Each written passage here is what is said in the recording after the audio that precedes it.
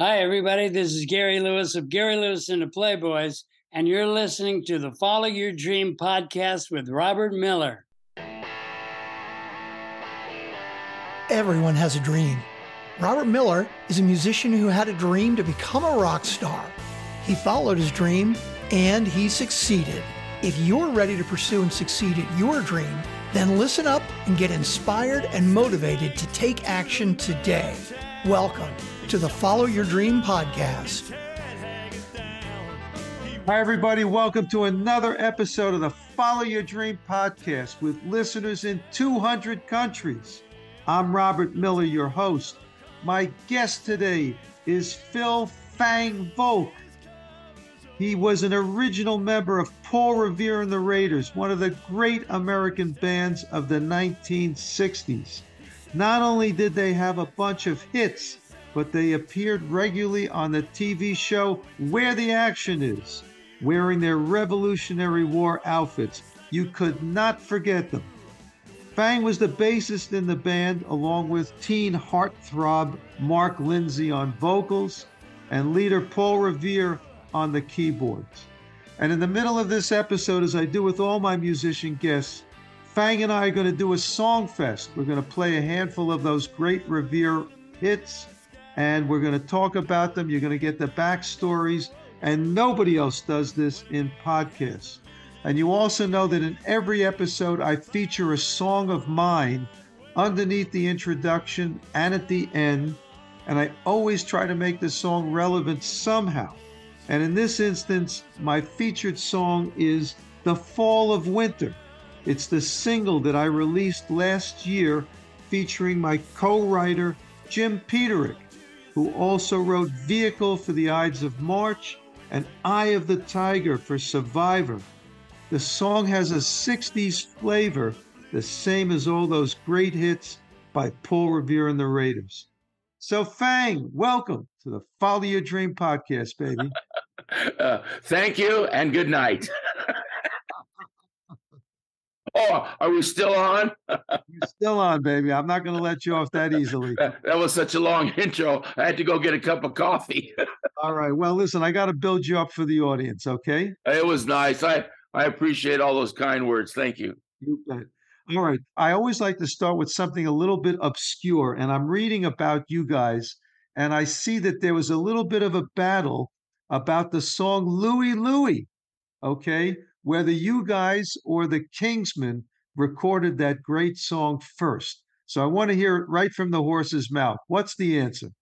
Okay, here's the true story. I hope people are listening, but some people will not agree with me, but here's how it happened.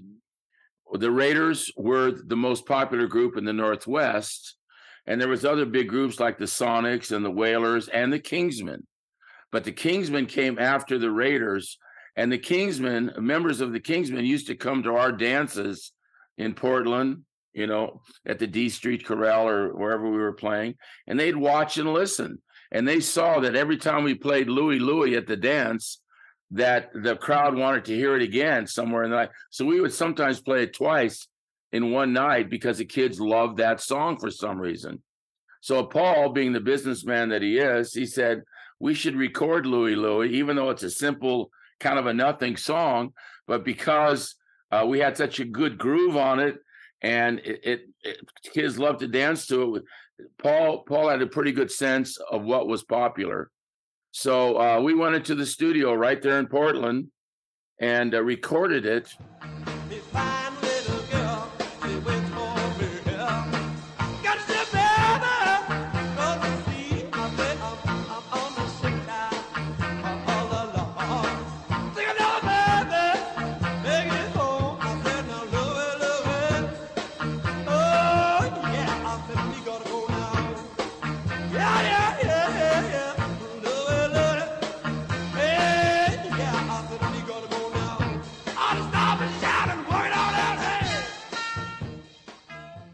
And that very same week, the Kingsmen went into that same studio and recorded it.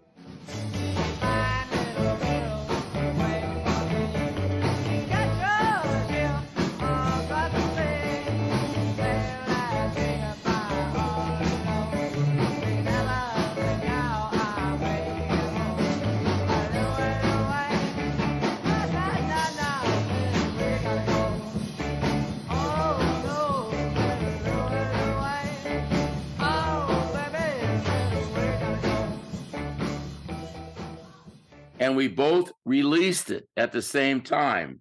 Did you know that each other were recording and releasing at the same time, or was that a coincidence? We found out about it later. It was a coincidence, but the Kingsmen were always checking us out and following our career and our things that we did, and they tried to do things like we did. So they did songs similar to our songs, like we did Big Boy Pete. Well, they did Jolly Green Giant. You know, we did Money. They did Money. We did Louie Louie. They did Louie Louie. It's just that, you know, a lot of the groups up in the Northwest kind of kept track of each other and tried to emulate the better qualities of the groups, if you know what I'm talking about. So because the Raiders were kind of like the frontliners and the leaders, we were kind of leading the pack, the Kingsmen took their cues from us. I'm not bragging about that. That's just the way history is. And so we both released the record, and it got a lot of airplay right away, but the Raiders got most of the airplay. The Kingsmen version wasn't nearly as popular as the Raiders version up in the Northwest because the kids had heard our version at the dances, and when they heard it on the radio, they went nuts and they requested it. And so we had the local regional hit, and we outsold the Kingsmen 10-1 in the Northwest. 45s, right? Remember those 45s? Yep, the ones with the hole in the middle.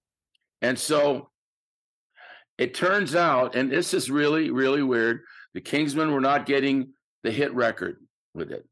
And the Raiders had great success with it up in the Northwest, but it had to have a national breakout somewhere to be in the national charts. So because we sold about 300,000 copies of it in the Northwest, we got some chart action. But the Kingsmen version went back east, and somehow the FCC or somebody who regulates radio cleanness or radio what's that word? I know what you're talking about. You're saying, you know, you can't say certain things. You had some impolite words in your version. Is that what you're saying? Well, actually, a report went out that there was nasty lyrics in the Kingsmen's version, and it was banned from certain stations. As soon as the kids heard that, guess what they did? They went out and bought the dang record to listen to it forward and backward to try to see if they could hear the dirty lyrics.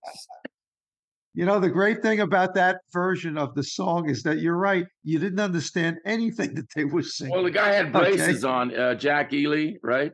He was wearing braces and he was kind of mushy. And it was a great recording. But the irony of this is that the dirty lyrics were on the Raiders version because Mark Lindsay always threw some stuff in that was a little bit edgy or naughty.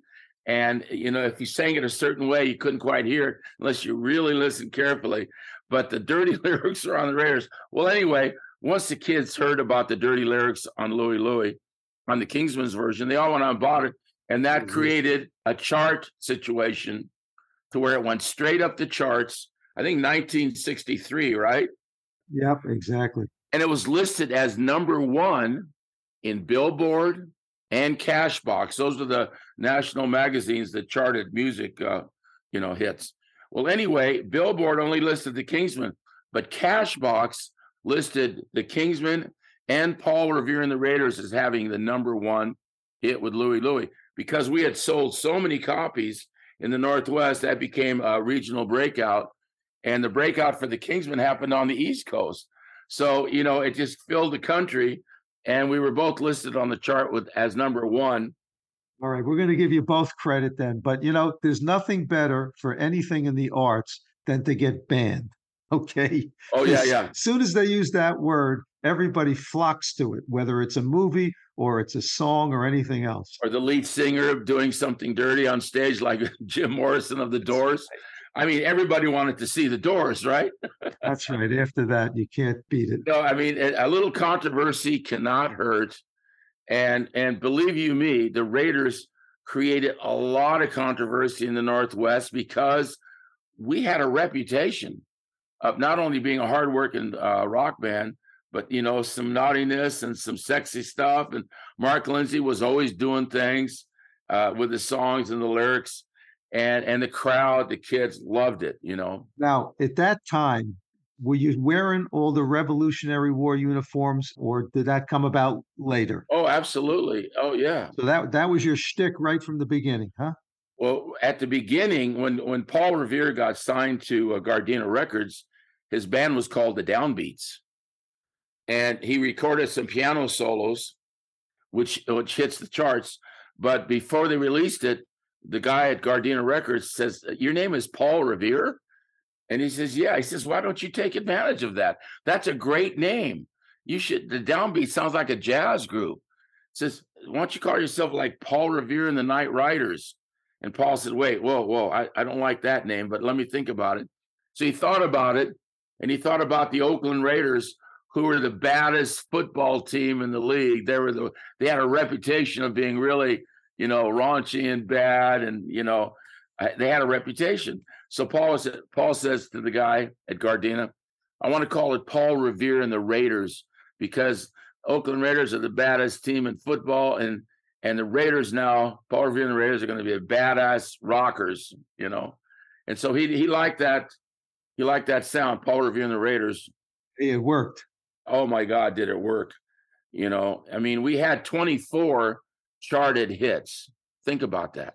Yeah, it's amazing. From 1960 to 1975, 24. There's very few rock bands that have that many hits. Yeah, you guys were at the top. All right, I want to hear about that whole little segment where you went on to Where the Action Is and some of the other shows, because that really put you guys into orbit. Oh, yeah. And this is a good story.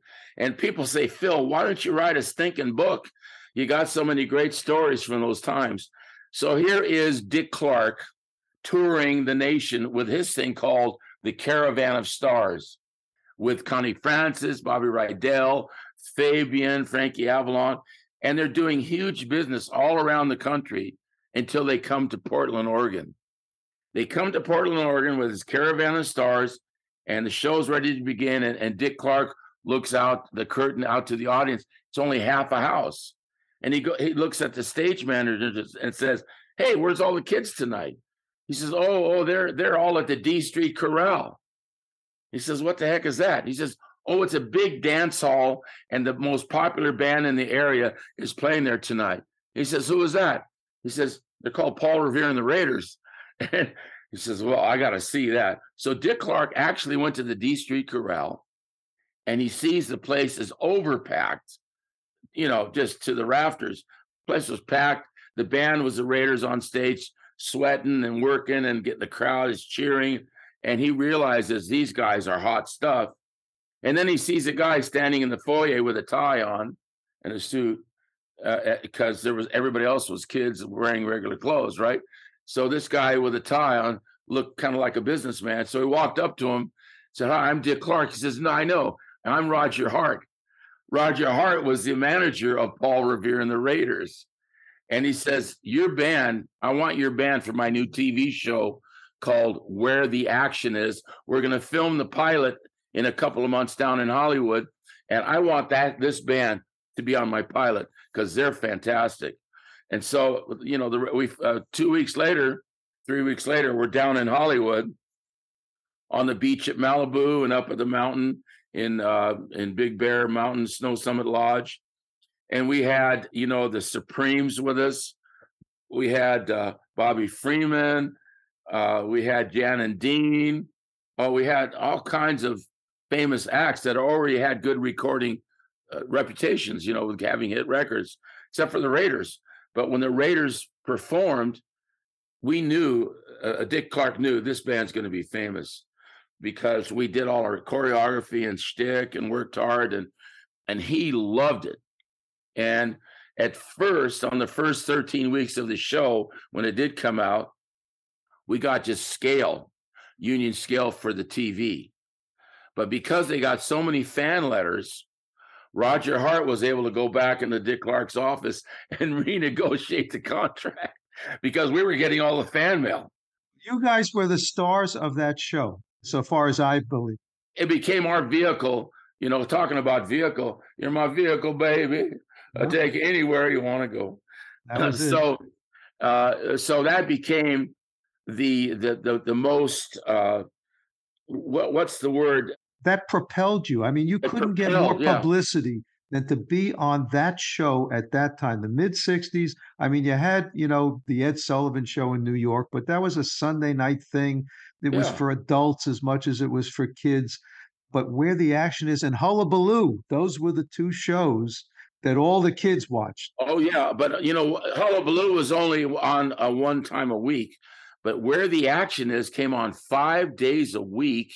And the kids would run home from school and turn it on and watch us perform. So when we recorded and we released a single, we could do that single on the show that one day and the entire nation would hear it. And you can't believe how quick our songs hit the radio stations because it had that kind of publicity being on Dick Clark's Where the Action. It was a beautiful place. That's how you got the 20-something hits. Okay, good for you. Oh yeah, we got to launch our hits there, and the whole nation would hear it all at the same time. It was It was very fortuitous. Is that the word I'm looking for? Yeah, you bet. It was a great thing to happen.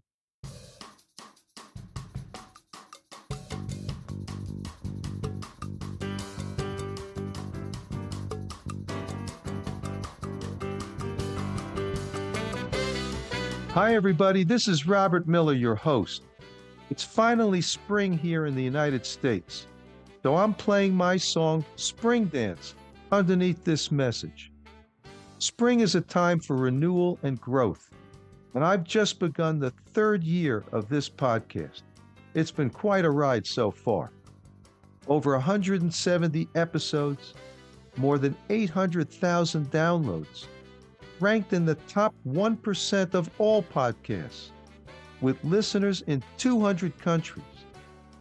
My guests have included famous musicians, actors, directors, broadcasters, corporate CEOs, and others. My goal with each is to have fun and entertain you, the audience, and of course, to inspire you to follow and succeed at your dream. As a professional musician with a dozen highly acclaimed albums and millions of video views and streams, I infuse my music into each episode. And the podcast has allowed me to introduce my music to a worldwide audience. If you haven't done so yet, please subscribe to the podcast so you get each episode when it airs. And also, please sign up for our weekly emails, which keep you up to date on everything. The links are in the show notes to each episode. And also, please check out our website at followyourdreampodcast.com. I want to thank you all for listening and keep on rocking.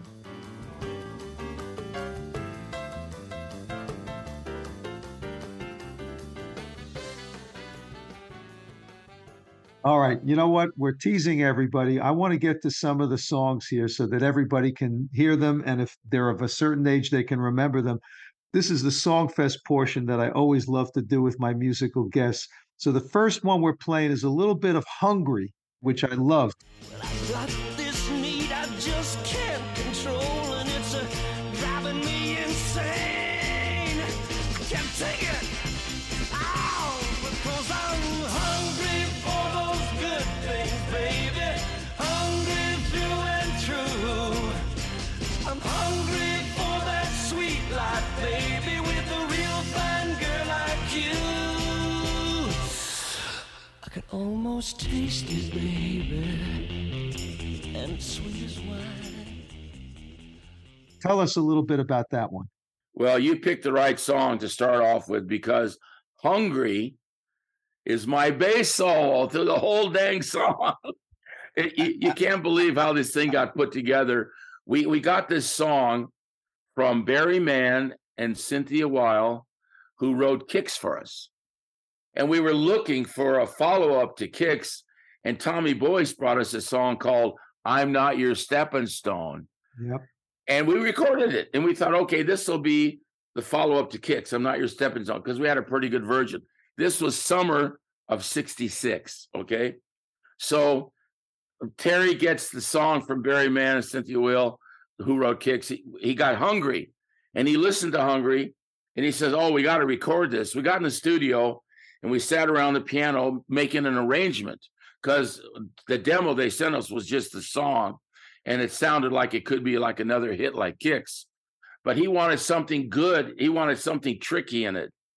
So on Kicks, he had the guitar go da da da da da da da da da da da, and then he had the bass do a counterline and boom, boom, boom, boom, boom, boom, boom, boom, boom, boom, and that was the hook. So now he knew he had to have another bass hook, and he said, "Phil, what can you come up with on the thing?" So I actually played around with it, and I came up with a boom, boom, boom, boom, boom, boom, boom, boom, boom, boom, boom, and he said, "Love it." That was the song. I right love there. it. We're going to have that play through the whole dang song, except for the chorus, and the chorus would be like Kicks, just straight fours. But the bass part is the thing that's featured. And then when the chorus comes to a stop, he lets me play that line at double time. Do do do do do do do do do do do do do. And he said, "Oh, that's perfect." And so the thing that's so neat for me, which is so fulfilling to me, is that 50 years later, Quentin Tarantino puts out a movie last year called Once Upon a Time in Hollywood, right? Uh-huh. And it features Hungry and Good Thing and a couple other later Raider tunes, but the two that I run, Hungry and Good Thing. But while it's playing, did you see the movie? I did, yes. And it's about Sharon Tate.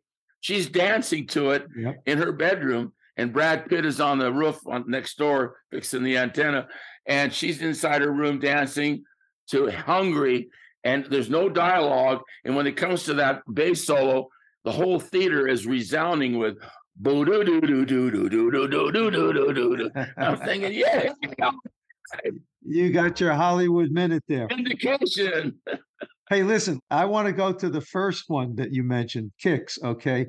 Because what I remember about Kicks was you guys did some choreography along with Kicks, okay? Where you did like this little stepping thing that I used to love. And, I had a high school band, and of course, we covered all of your stuff. And Kicks was one of those things that we covered. Well, there's nothing better you ain't tried to fill the emptiness inside. When you come back down, girl, still ain't feeling right.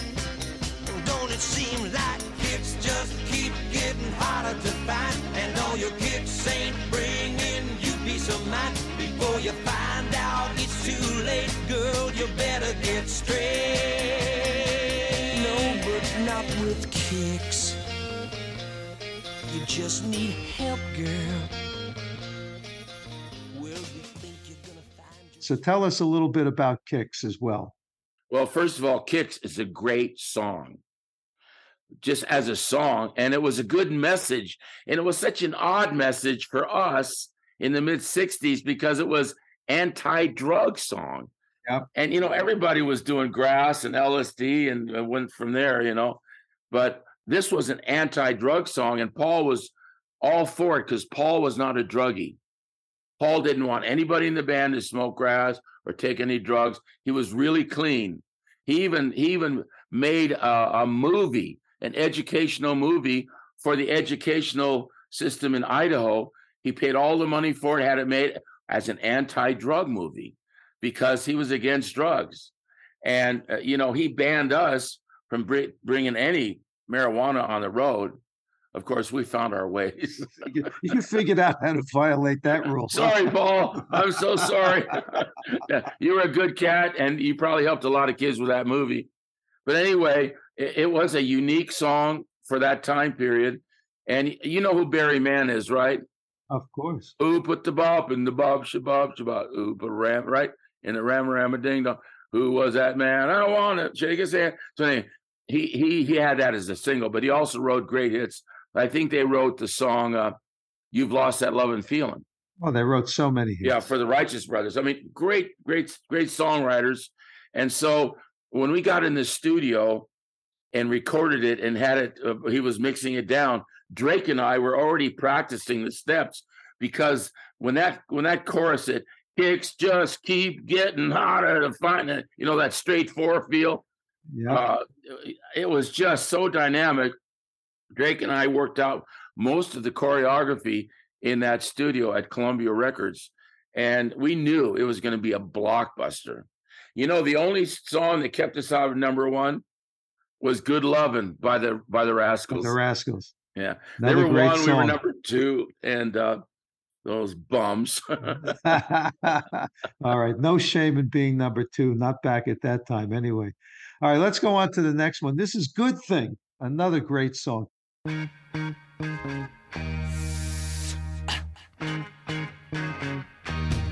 Seems this world got you down. You're feeling bad vibrations round. Well, open your eyes, girl. Look at me. I'm gonna show you how it ought to be.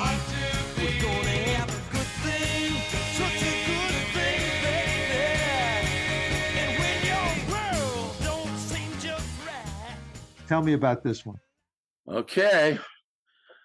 Well, you know, we were just talking about that movie, Once Upon a Time in Hollywood, which traces some of the activity of Sharon Tate in the late 60s, right?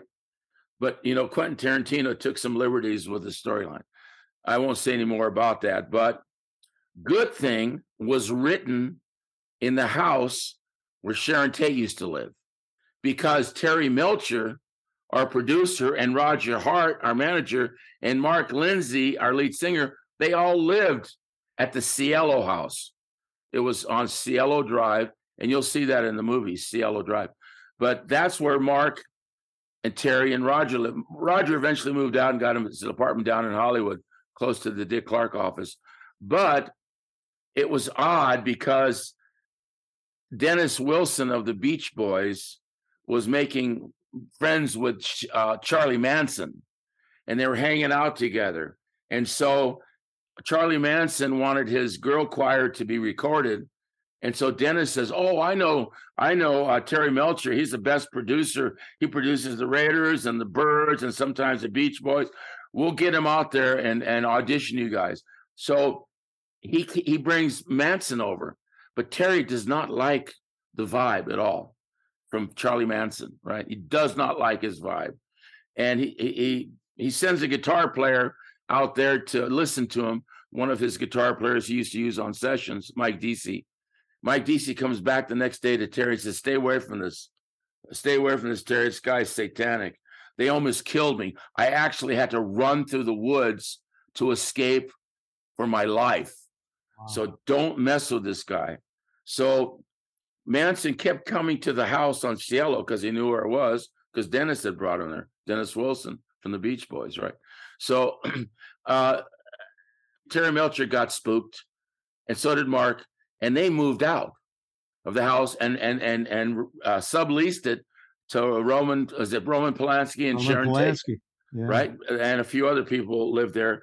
It was a beautiful house in the hills, isolated, secluded, great place. So we did a lot of photo sessions there. But anyway, we wrote a song at the piano right there in the living room of Cielo Drive, where Terry was living. And he said, "Let's write a song," because we were there having a little casual afternoon, smoking a little weed, you know, and he started playing. Someone said something, "Good Thing." He said, "Yeah, it's a great title. Let's use that, Good Thing." So we all started submitting words, lyrics, and then he got some chords, and I suggested a few chord changes because musically I was trained already in chord progressions because I had studied music at the University of Colorado before I joined the Raiders. So every time I'd give him an idea for chord structure, he said, "Oh yeah, man, I like that." And he liked the suspension chord. "We're gonna have a good thing, such a good thing, baby." You know, the G over an F bass. You know, it was a kind of a suspension chord, and he loved it. You know, and that stuck for the chorus. And so we finally had our song, Good Thing. And we went to the studio the next day and recorded it. You're saying that song was written in that house where Polanski was and where ultimately the Manson family went? Yeah, before Sharon Tate moved in, because the Raiders were still living there. What an infamous place, huh? We wrote that song, recorded it the next day at the studio. One of the greatest sessions. I just love that session. And it was kind of odd because some of the vocal harmonies were very, very reminiscent of the Beach Boys. And I was telling Terry, I said, man, we're starting to sound a lot like Beach Boys here. Shouldn't we like make it a little edgier? No, these harmonies will work. And he had a good instinct. So we went with it and listened to all those vocal harmonies. Oh, yeah, it was a very nice song. The vocal harmonies were great. It was a great hit. I mean, it was one of those big hits that you guys had. We've been talking here with Phil Fang Volk, formerly of the Raiders, the Paul Revere and the Raiders, of course. Phil, it's been an absolute pleasure to have you on the show and to hear all about the experience of being a rocker in the great Northwest of the United States. Thanks so much for being on the show. Oh, thanks for having me. We could go on for another few hours. Sure, you're right, but we don't have that much time. We may have to do chapter 2 of this interview, you know. There we go. Hey, listen, I want to thank everybody for listening, and we're going to listen now to that song that started off the episode. It's the song that I wrote together with Jim Peterick. It's called The Fall of Winter. I want to thank you all for listening, and we'll see you in the next episode. Thanks for listening to the Follow Your Dream podcast. Make sure to subscribe, rate, and review the podcast so you don't miss another inspiring episode. You can connect with Robert at followyourdreampodcast.com. And you can hear more from his band at projectgrandslam.com and at thepgsstore.com. His head hanging down. He wants something more than a midnight shift. Tossing and a turning, wondering if the time will ever come to share his gift. He pulls his covers over his head and enters the world of his dreams instead.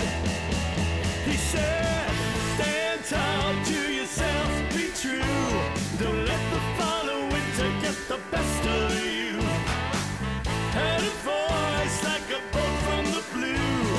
Don't let the fall of winter make a fool of you. Don't let the fall of winter make a fool of you.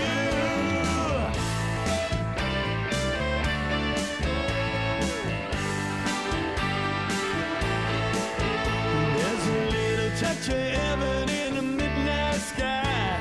A little bit of magic as the world goes by. When a man has a vision, it's easy to see. Follow your heart, wake up and dream. Follow your heart, wake up and dream. He pulls his covers over his head and enters the world of his dreams instead. He said, stand tall to yourself, be true. Don't let the fall of winter get the best of you. Had a voice like a bolt from the blue. Don't let the fall of winter make a fool of you. Don't let the fall of winter make a fool of you.